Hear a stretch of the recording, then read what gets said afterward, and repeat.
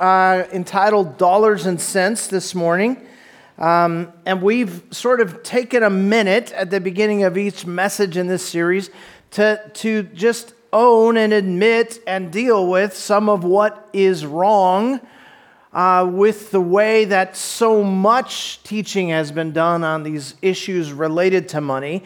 And what it ends up doing is it ends up forcing churches to decide whether we're going to just not talk about money at all, or whether we're going to talk about it in some sort of a way that offends people and makes people think you're trying to get in their pocket. And unfortunately, money is such an essential part of everyday living for every one of us that if the church keeps their mouth shut about it, then they're not doing people a favor. Secondly, if we as the church keep our mouths shut about the issue of money just so we don't offend anybody or make anybody think we're trying to steal from anybody, if we keep our mouth shut about it, we're not being faithful to Scripture. Because as we've talked about, the Scripture deals with this over and over because God loves us. He wants us to have a successful life. And in order to do that, we have to understand some principles about how He's designed us to interact with money. So too often, the church's approach to teaching on money has been about guilt and pressure and manipulation, and all of us have experienced that. If we haven't been in a church where that was the case, we've heard radio commercials, TV evangelists, all of that kind of stuff that is trying to guilt you into it, pressure you into it, manipulate you into scratching a check and sending it to support that ministry.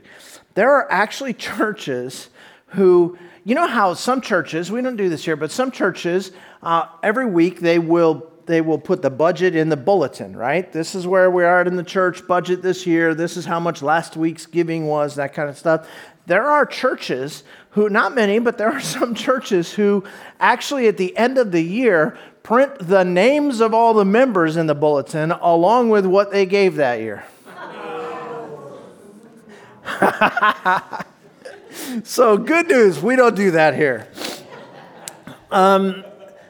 I heard of a church that basically looked at their membership, knew what everyone's vocation was, looked at the average income in that area for that vocation, figured out how much everybody made, and then sent them a bill for 10% at the end of the year. So this whole guilt, pressure, manipulation thing, like these are extreme situations, but this kind of stuff is done. And don't even get me started when there's a building fund or some capital fund and we've got to talk about it every week. So there's a lot of that. There's a whole school of theology, a whole way of teaching that is known as the so-called prosperity gospel. And the prosperity gospel basically teaches that God wants everybody to be wealthy in this world. God wants everybody to be healthy in this world. God wants you to have no problems whatsoever, and He just wants to pour blessings upon you. But in order for you to receive those blessings, you have to have enough faith. And how do you show that you have enough faith? By sending a check to some given preacher, right? And oftentimes this is televised or on the radio or something like that, and they'll do telethons, and they'll be saying, look, you can for $1,000 you can receive the royal blessing, and for $10,000 you can receive the heavenly blessing, right? Really, for $5,000 I will send you a prayer cloth that I prayed over myself, and then you can put it on your grandmother in the hospital and it will heal her, and these blessings are for sale. It was fascinating this week. Let me just be really fair. I don't generally call out other preachers. We all say some things wrong. We all say some things right. I'm not about pointing out all the bad guys. The one guy I've been rough on over the years is a guy named Benny Hinn. I tend to be tough on Benny because Benny deserves it. And so, but I don't know if you guys saw this week. Benny Hinn, who is this really leading proponent of the prosperity gospel. I mean, the poster child of the prosperity gospel, Benny Hinn. And this last week, he came out on television and said that he is correcting his theology, that he has been teaching wrongly on this subject of prosperity and giving for the last 20-some years, and that he thinks it is an affront to the Holy Spirit for you to say, if you send $1,000, you will get a blessing. And he said that he is so disgusted with himself for having done this and with this style of teaching that he promises he will never, ever do this again, and that his preacher friends that are in the same circle, if they do it, he will rebuke them. He said that he doesn't expect to get called to do telethons anymore because he will rebuke the people who are calling him to do the telethon. That was Benny Hinn this week. Yeah. So praise God that, there is so much of this wrong teaching floating around out there, and most of us have gotten some of it somehow, some way, that we just tend to be tentative about this, but God is still moving, and God is still moving in the hearts of people, and God is still teaching the Word. So that's what we're going to do today. The question is not, what does this person teach? What does that television program teach?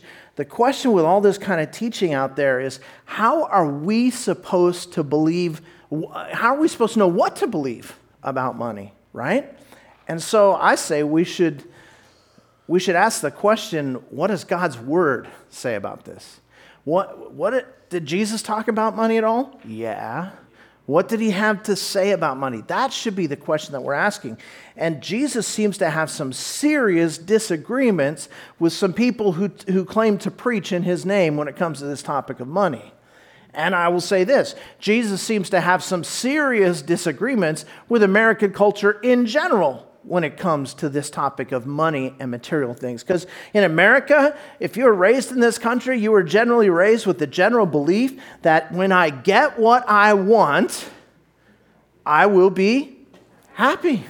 If I get what I want, I will be happy. And Jesus says, well, actually, it is more blessed to give than to receive. Now, those are contradictory statements, right? And so, at some point, we're forced to make a choice as Christians, as people who uphold the Bible, we are forced to make a choice at some point whether we are going to listen to Jesus on this topic or whether we are going to buy what the commercials are selling us. Beer commercials are not selling beer. They're selling happiness. Car commercials are not selling cars. They're selling happiness. We know this. They're saying, listen, if you have this material thing, you will have a better life. If you have this material thing, you will be more fulfilled. So we really have to come down and go, do we actually believe Jesus on this, or are we going to believe what we're being sold? So in week 1 of this series, we talked about money and the heart and how material things can become a source of idolatry in our lives. And last week, we talked about money and the mind. And today, I want to get more practical. And today, I want to talk about money in our hands. What are we actually doing? How do we handle these material things that are part and parcel of our lives? Things that come into our lives, whether it's paychecks or whether it's inheritances or whether it's gifts or material things that we've earned or built or bought or whatever. We need to start thinking about our hands. What are we really doing with all of this? And that means we're going to talk about generosity as a way of life. Because the repeated teaching of the Bible is that we need to live a life of generosity. Okay? Let's bury that in our brains right now.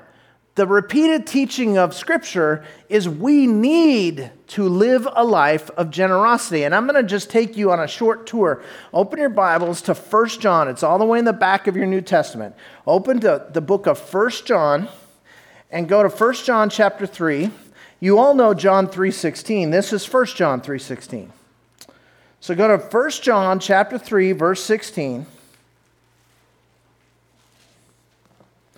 And listen to what John writes.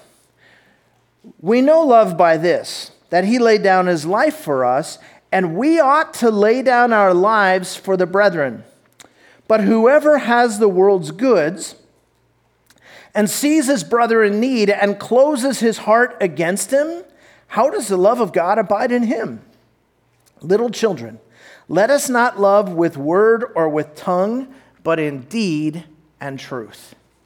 He's saying if you've been granted the world's goods and you see someone in need, it is not enough to just believe the right things about God. It is not enough to just pat them on the shoulder and say, they're there. It is not enough to say, I'll pray for you, brother. But if you're not willing to share generously what God has given you with those who are in need, then you have a problem with God.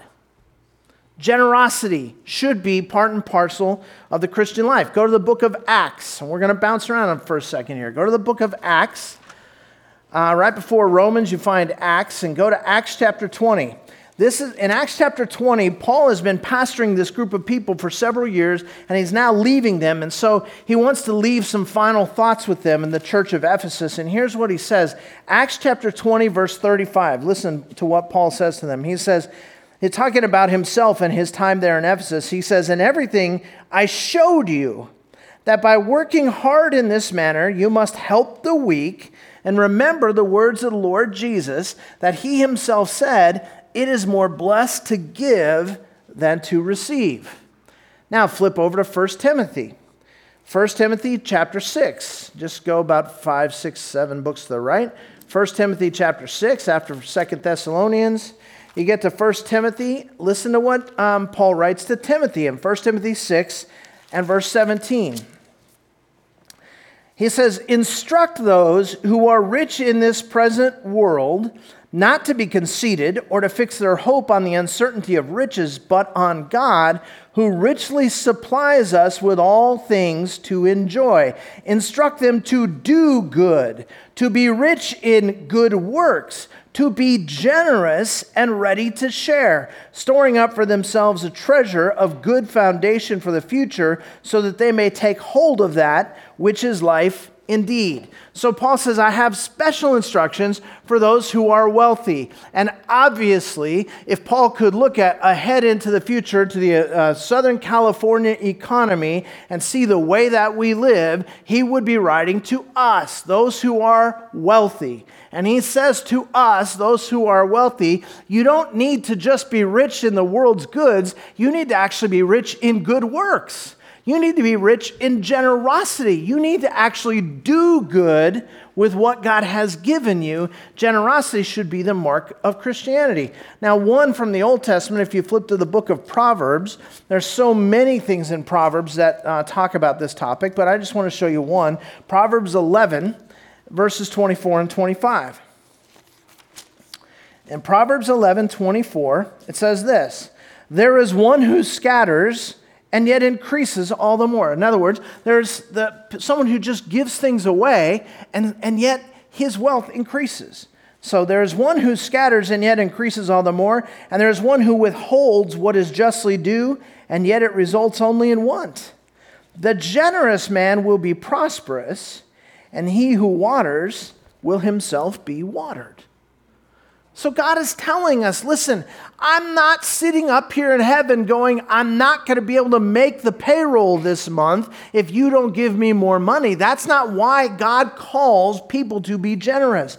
God calls us to be generous because he has designed human life in such a way that when you live a lifestyle of generosity, you reap the benefit of living that lifestyle. And the benefit, according to Scripture, is tremendous. You guys, I had like 35 passages on this list to just take you through, but I'm going to stop there because I got other things to say. The Bible just goes on and on and on this topic. A life of generosity is the life that God designed us for. According to Scripture, it's an essential mark of true Christianity. Generosity. So let's think about the practical impact of generosity in our lives. I mean, why does God make such a big deal about telling us to live generously? I'm going to give you a few things. The first is this. Generosity breaks the grip of materialism. When we are generous, it breaks the grip of materialism which haunts us in our society.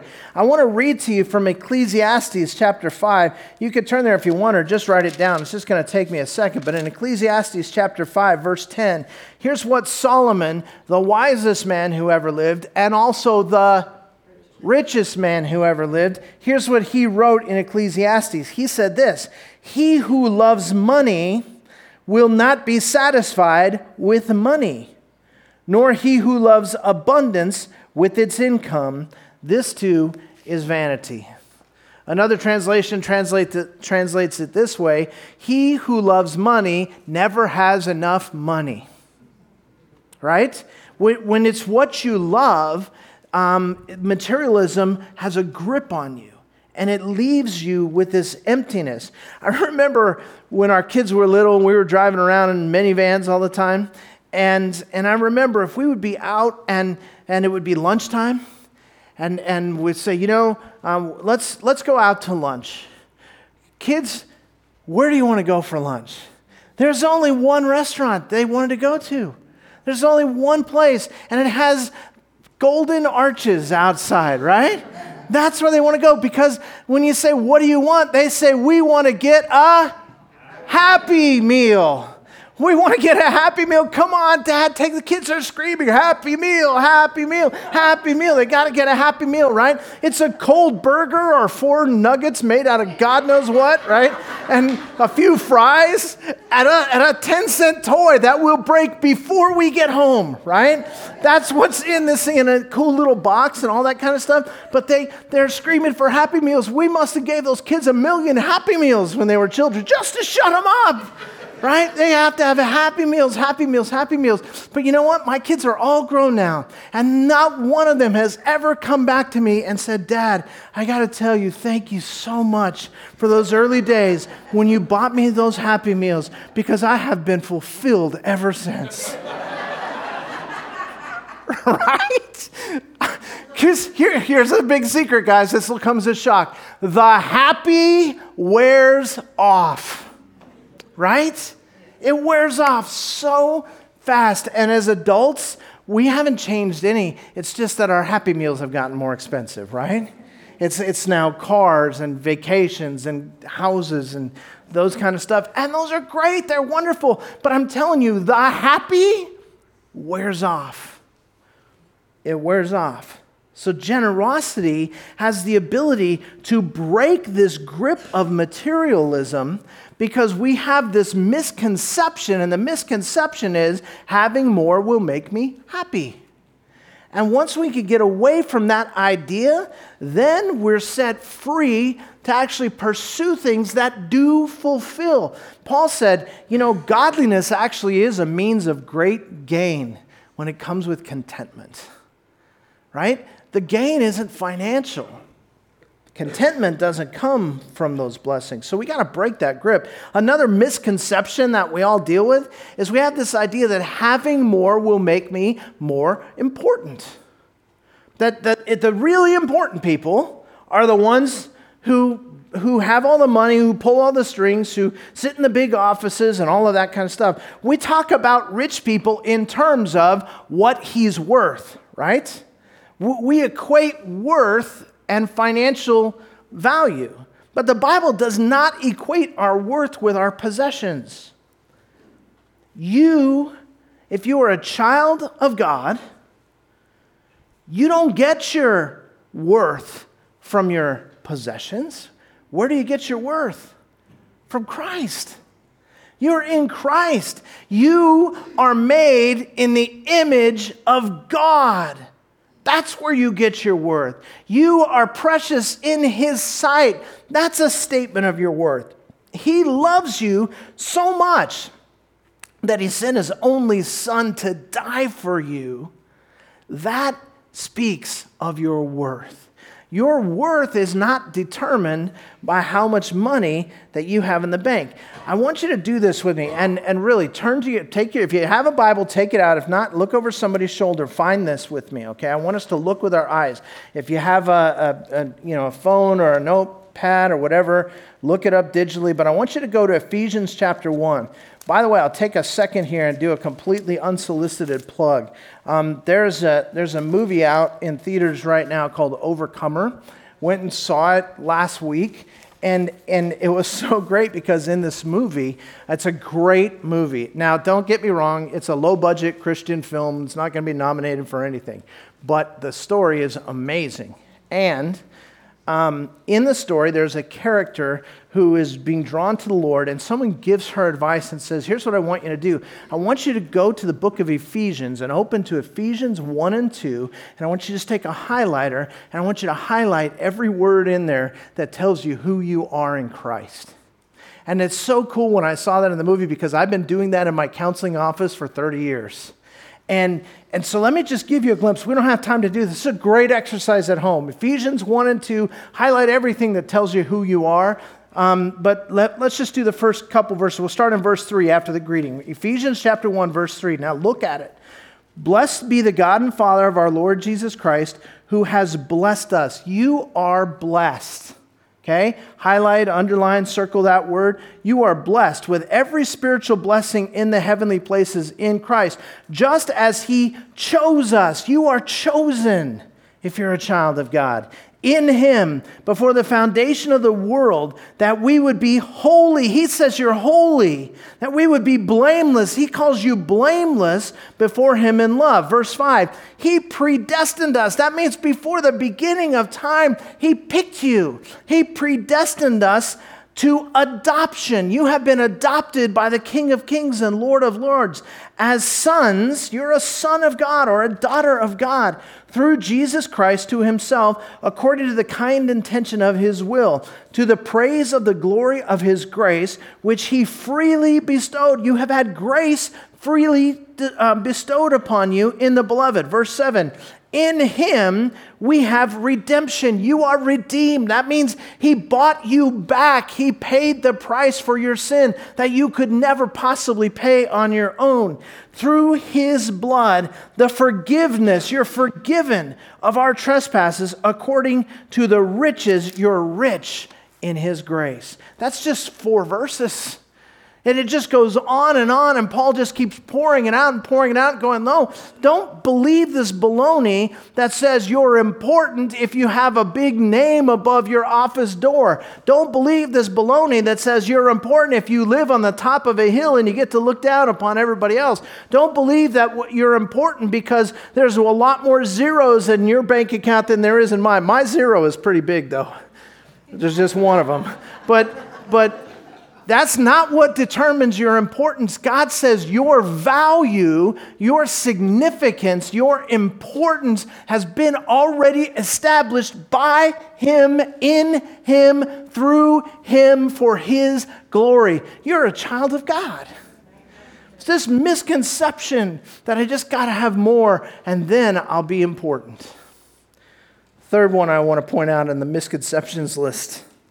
Having more will make me secure. That's where my security is going to be. Having more will make me secure. Let me read to you from Proverbs. And Proverbs, again, speaks about this so much, but in Proverbs chapter 23, let me read to you what it says. Proverbs 23, do not weary yourself. This is Proverbs 23:4. Do not weary yourself to gain wealth. Cease from your consideration of it.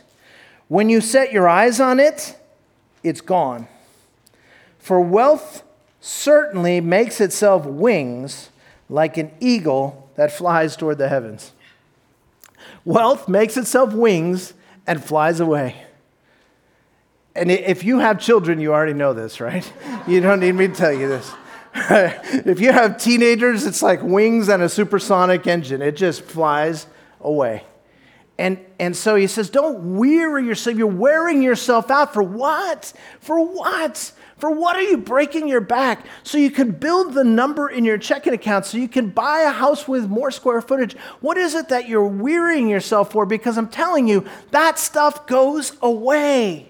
And God is trying to tell us again and again, if you think that if you can get enough money in the bank, you will have financial security, you have misunderstood what security is all about. It's a myth. Here's a news flash for you. The one who dies with the most toys still dies. Right? All the money in the world can't do anything about that. Your only real security comes in the one who has defeated death. That's where your security comes from. So we've been fed all these myths about materialism, and our whole lives we've been soaking in this, and none of them are true. And what we need is to just be broken free from the bondage of materialism, and generosity is one of the tools in the hands of God that breaks people free. The value that people assign to material things is a form of bondage. Now remember, we've already said this a couple of times. Having a lot is not bad.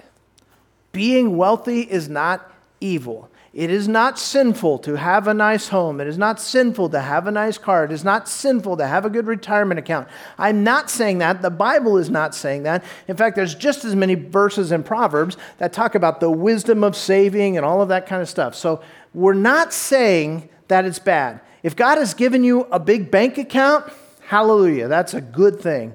If He has given you a nice car, that is a good thing. This isn't about assigning false guilt for being blessed. It is great to have things, but it's bondage when things have you. That's where we have to get to understand. And bondage is not the will of God for anyone. Jesus came to set captives free. So a life of generosity can break the grip of the bondage of materialism. Now, let me give you another reason that God calls us to a life of generosity. Generosity aligns my life with the heart of God. Generosity aligns my life with the heart of God. You remember what we talked about in week 1 of this series? Jesus said, wherever your treasure is, there will your heart be also, right? Matthew chapter 6, 21, Sermon on the Mount. It's really easy to get your heart far from God when you begin to treasure material things. It's really easy to get your heart far from God by being selfish, by being stingy with material things. In fact, let's go back and look at that passage again. It's the Sermon on the Mount in Matthew chapter 6. We'll take just a minute, look at one verse that we looked at a couple weeks ago, and we'll spend a second on it. Verse 19, Matthew chapter 6. Do not store up for yourselves treasures on earth where moth and rust destroy and where thieves break in and steal. Do not store up, or perhaps your version says, do not stockpile. That's the real meaning of the Greek word there. The word is thesaurizo, I believe, in the Greek. And what that means is a word from which we get our word thesaurus, right, which is a treasury of words. It's just a compiling all in one place. He's saying, don't stockpile, don't store up for yourselves material things that are only valuable in this world. It's talking about accumulated wealth that is just sitting there, not serving any of the purposes of God. And the key phrase in this verse, when he says not to store up, the key phrase is for yourselves. Do not store up for yourselves all of these worldly riches, and just so you can lean on them, just so you can have them for a rainy day, just so you can be sure that you can trust in them, because material blessings can be a good thing. Abraham was rich because he was blessed by God. The scripture tells us that. Job was rich because he was blessed by God. And then Job went through a time where he was poor, and he was still blessed by God. And by the end of the story, Job is rich, even more rich than he was before he became poor. Why? Because he's blessed by God. And so Job said, God gives and God takes away. Blessed be the name of the Lord, right?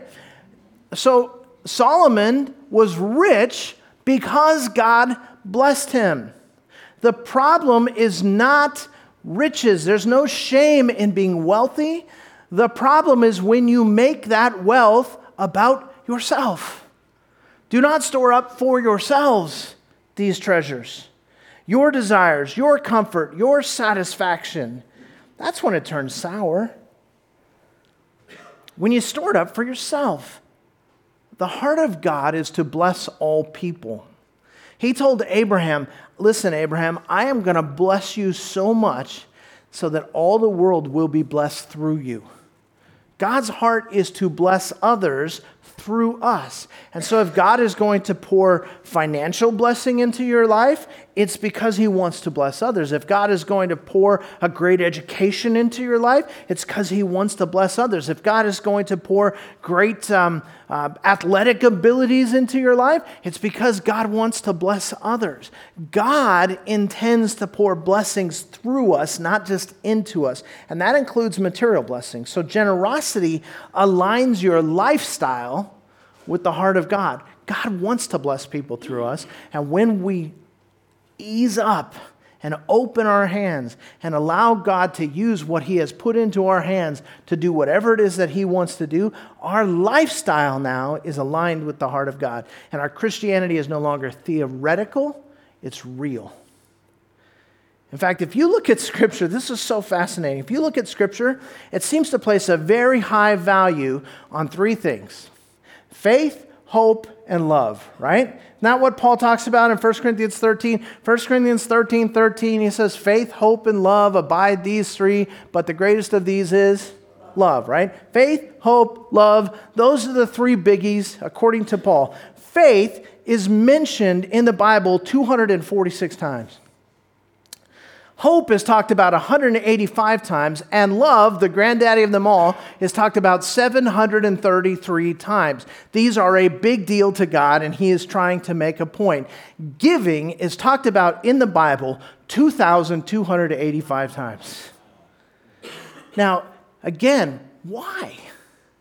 Why is God telling us to live a life of faith? Why is God telling us to cling to hope? Why is God telling us to walk in love? Why is God telling us to be people who give generously? Why is he doing that? Because God loves us.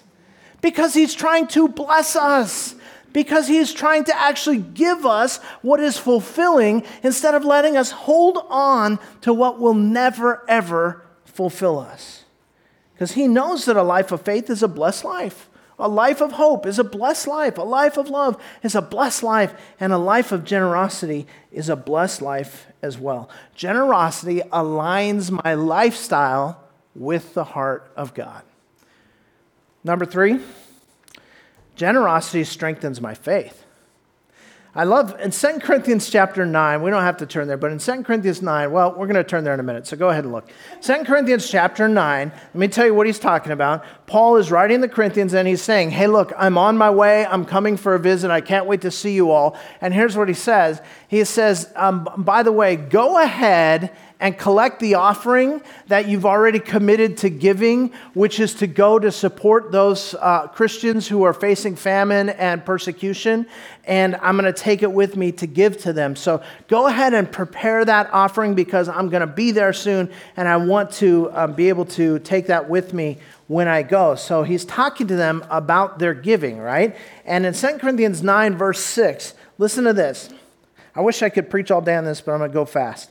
Now this I say, he who sows sparingly will also reap sparingly. He who sows bountifully will also reap bountifully. The favorite verse of the prosperity gospel teachers. Okay? Come on, sow more seeds of faith by sending me more money, and God will owe you more money. You will reap bountifully if you sow bountifully. Problem is, that's not what the verse means. That's not what the verse is talking about. It's completely out of context. So let's read the context. So again, verse 6, this I say, he who sows sparingly will also reap sparingly. He who sows bountifully will also reap bountifully. Each one must do just as he has purposed in his heart. So there's no send $1,000 and get a blessing here. There's no, you have to give a certain percentage. It's the law. It's the rules. There's none of that. Let each one give what he's purposed in his heart. There's no manipulation. There is no guilting. There is no trying to force. He says, let each one do just as he has proposed in his heart, not grudgingly or under compulsion, for God loves a cheerful giver. Not grudgingly. So what is Paul saying? He's saying, look, yes, we're going to take this offering. Yes, there's a tremendous need that needs to be met. But listen, you need to give what God has called you to give in your heart, and don't be grudging about it. Like, if you can't give without feeling upset that you're giving, don't give. That's what he's saying. Not grudgingly. And if you can't give because it's been put on your heart by God to give, and the reason you're giving is because some slick preacher got up there and waved his arms and made you believe that if you don't give, God will hate you, then don't give. He says, give what God has put upon your heart to give. Don't do it grudgingly, and don't let anybody force you to do it. For God loves a cheerful giver. And this it gets better. Verse 8, and God is able. Guys, every time you see that phrase in the Bible, you should underline it. God is able to make all grace abound to you, so that always having all sufficiency in everything, you may have an abundance for every good deed. So as you give, you don't have to worry that somehow you're not going to have what you need. When you give to God what God has called you to give, what God has put on your heart, not what somebody convinced you had to give. And when you do that, you can trust that God is going to take care of you and you're going to be fine. And how are you? For what reason does he do that? So that you will be equipped for every good work. So God is going to keep giving to you financially. He's going to keep taking care of you materially. Why? So that you could keep pouring that out, doing good works. Generosity is at the focal point of everything God is calling us to do when it comes to how we deal with money. It's an amazing picture. When you give generously, according to what God has called you to give, you are stepping right into the will of God. So our willingness to give generously really comes down to a question of whether we trust God to meet our needs. Go back and look again at verse 8 that we just read and ask yourself, do I believe him or do I not believe him? Start giving generously, and you're going to continue to see God supply all of your needs. Your faith is going to grow so that as you give, you go, wow, look how God took care of us. I can trust God, and you're going to trust him more, and you're going to be more generous, and he's going to continue to bless you and take care of you and meet your needs, and your faith in God is going to strengthen.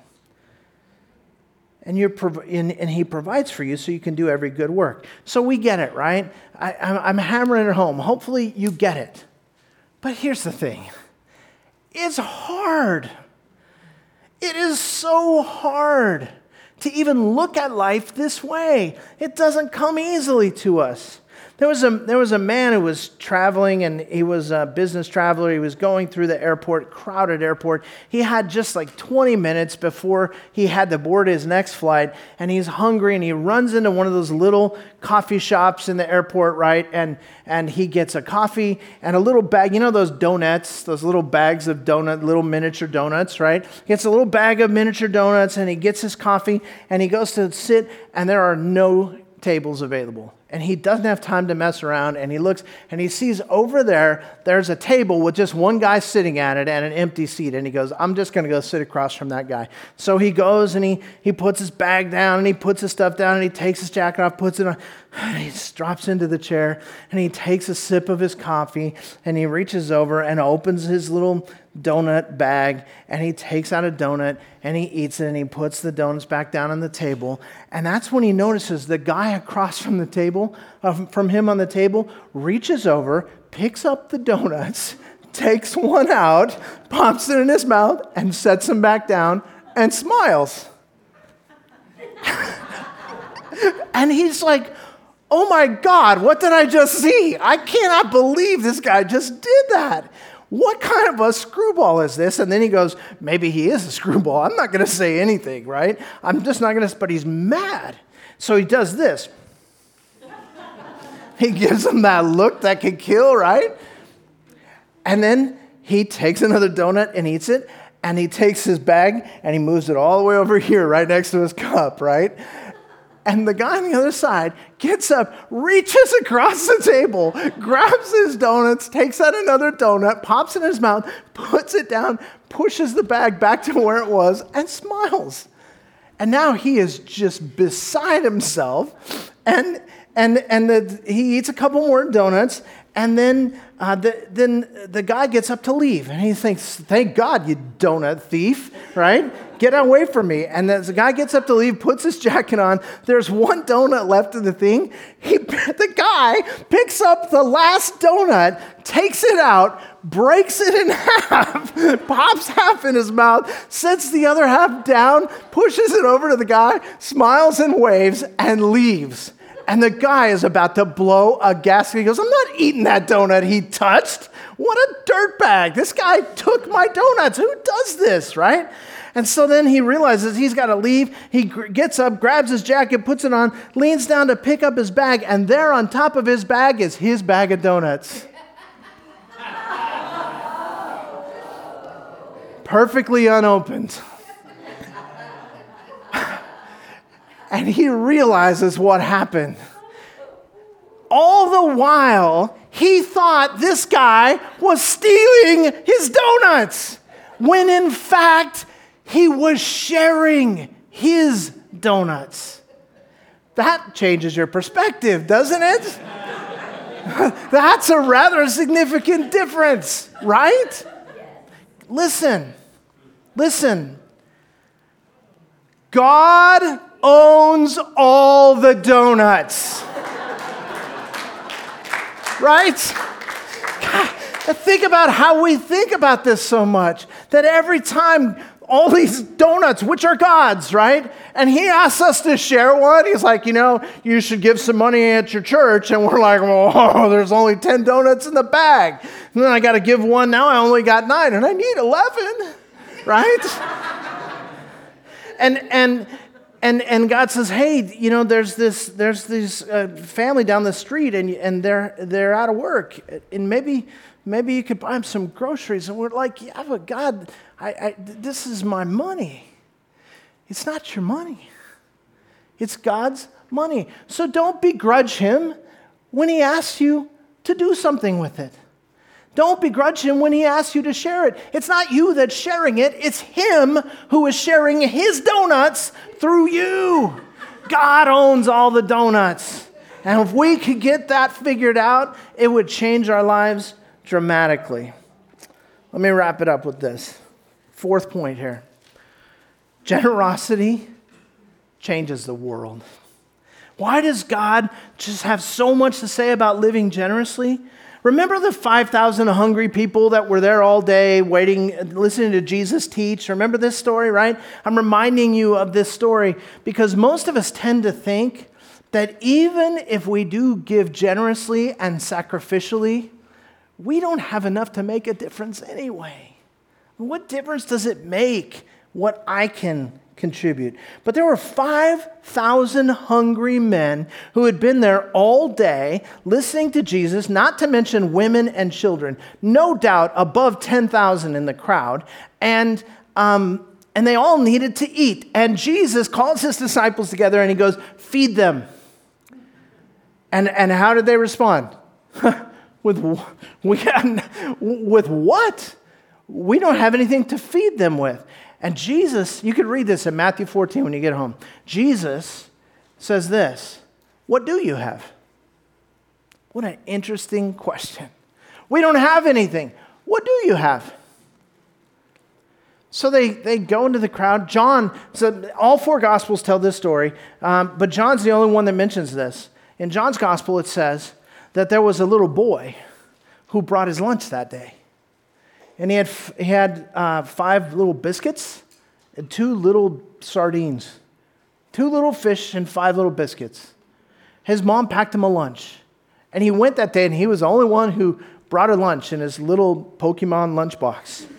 And they had his lunch. And they went and he gave his lunch to Jesus. And Jesus prayed over it, blessed it, multiplied it, fed all of those thousands of people, and then they picked up baskets full of leftovers when it was done, right? 5,000 hungry men, plus women and children. One little boy brought a sack lunch. Now, don't misunderstand what happened. The little boy did not give his lunch to the people. the little boy gave his lunch to Jesus. And in the hands of Jesus, little becomes much. And so we have to get this straight. This is a mindset thing, just like we were talking about last week. We have to get this straight. Don't miss this. The boy didn't try to feed those people his lunch. He gave the lunch to Jesus. This isn't about you giving to some cause so that you can change the world. Don't think of it as giving to charity. Give it to Jesus. Don't think of it as giving to help a family member who needs some support. Give it to Jesus. Don't think about helping the homeless.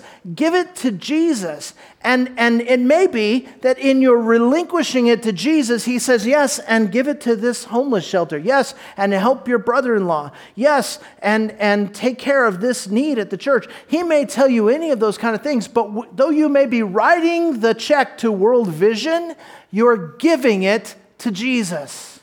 Because guys, when Jesus gets what little you have, he can take what little you have and he makes it abundant. You said, I had 10 donuts and he wanted me to give away 2. Now I only got 8 and I need 11. Jesus has a way of taking 8 donuts and getting a dozen out of it. He has a way. I don't know how it works, but he is able to multiply loaves and fish. But first we have to give it to him. He owns all the donuts. When you give him control, he'll change the world with that little thing that you gave him. And by the way, this is a series on money, but generosity goes way beyond money. It's about giving up your seat on a crowded bus. It's about giving some encouragement to somebody who's just been facing a barrage of trials. It's about giving up your evening at home watching the Kardashians so you can be out among someone who is hurting and really needs a friend. It's about taking the 5 talents that God has entrusted to you, or the 2 talents, or the 1 talent, and giving it back to him so that he can use it to change the world. That's what he meant when he said, take from him who has been an unfaithful steward and give it to him who has been faithful, because to him who has much, much more will be given. Why? Because it's to finance every good work. If you can be trusted, God's going to continue to pour blessings through you. So why does God make such a big deal about calling us to a life of generosity? Because he loves us. And he knows some things that our culture doesn't seem to know. He knows generosity breaks the grip of materialism. He knows generosity aligns my life with the heart of God. He knows generosity strengthens my faith. He knows that generosity changes the world, that in the hands of Jesus, little becomes much. And so when it comes to how you're going to live your life, let me just close with this. Why would you live your life any way other than generously? Let's pray together. Father, we just want to thank you that you have been so generous with us.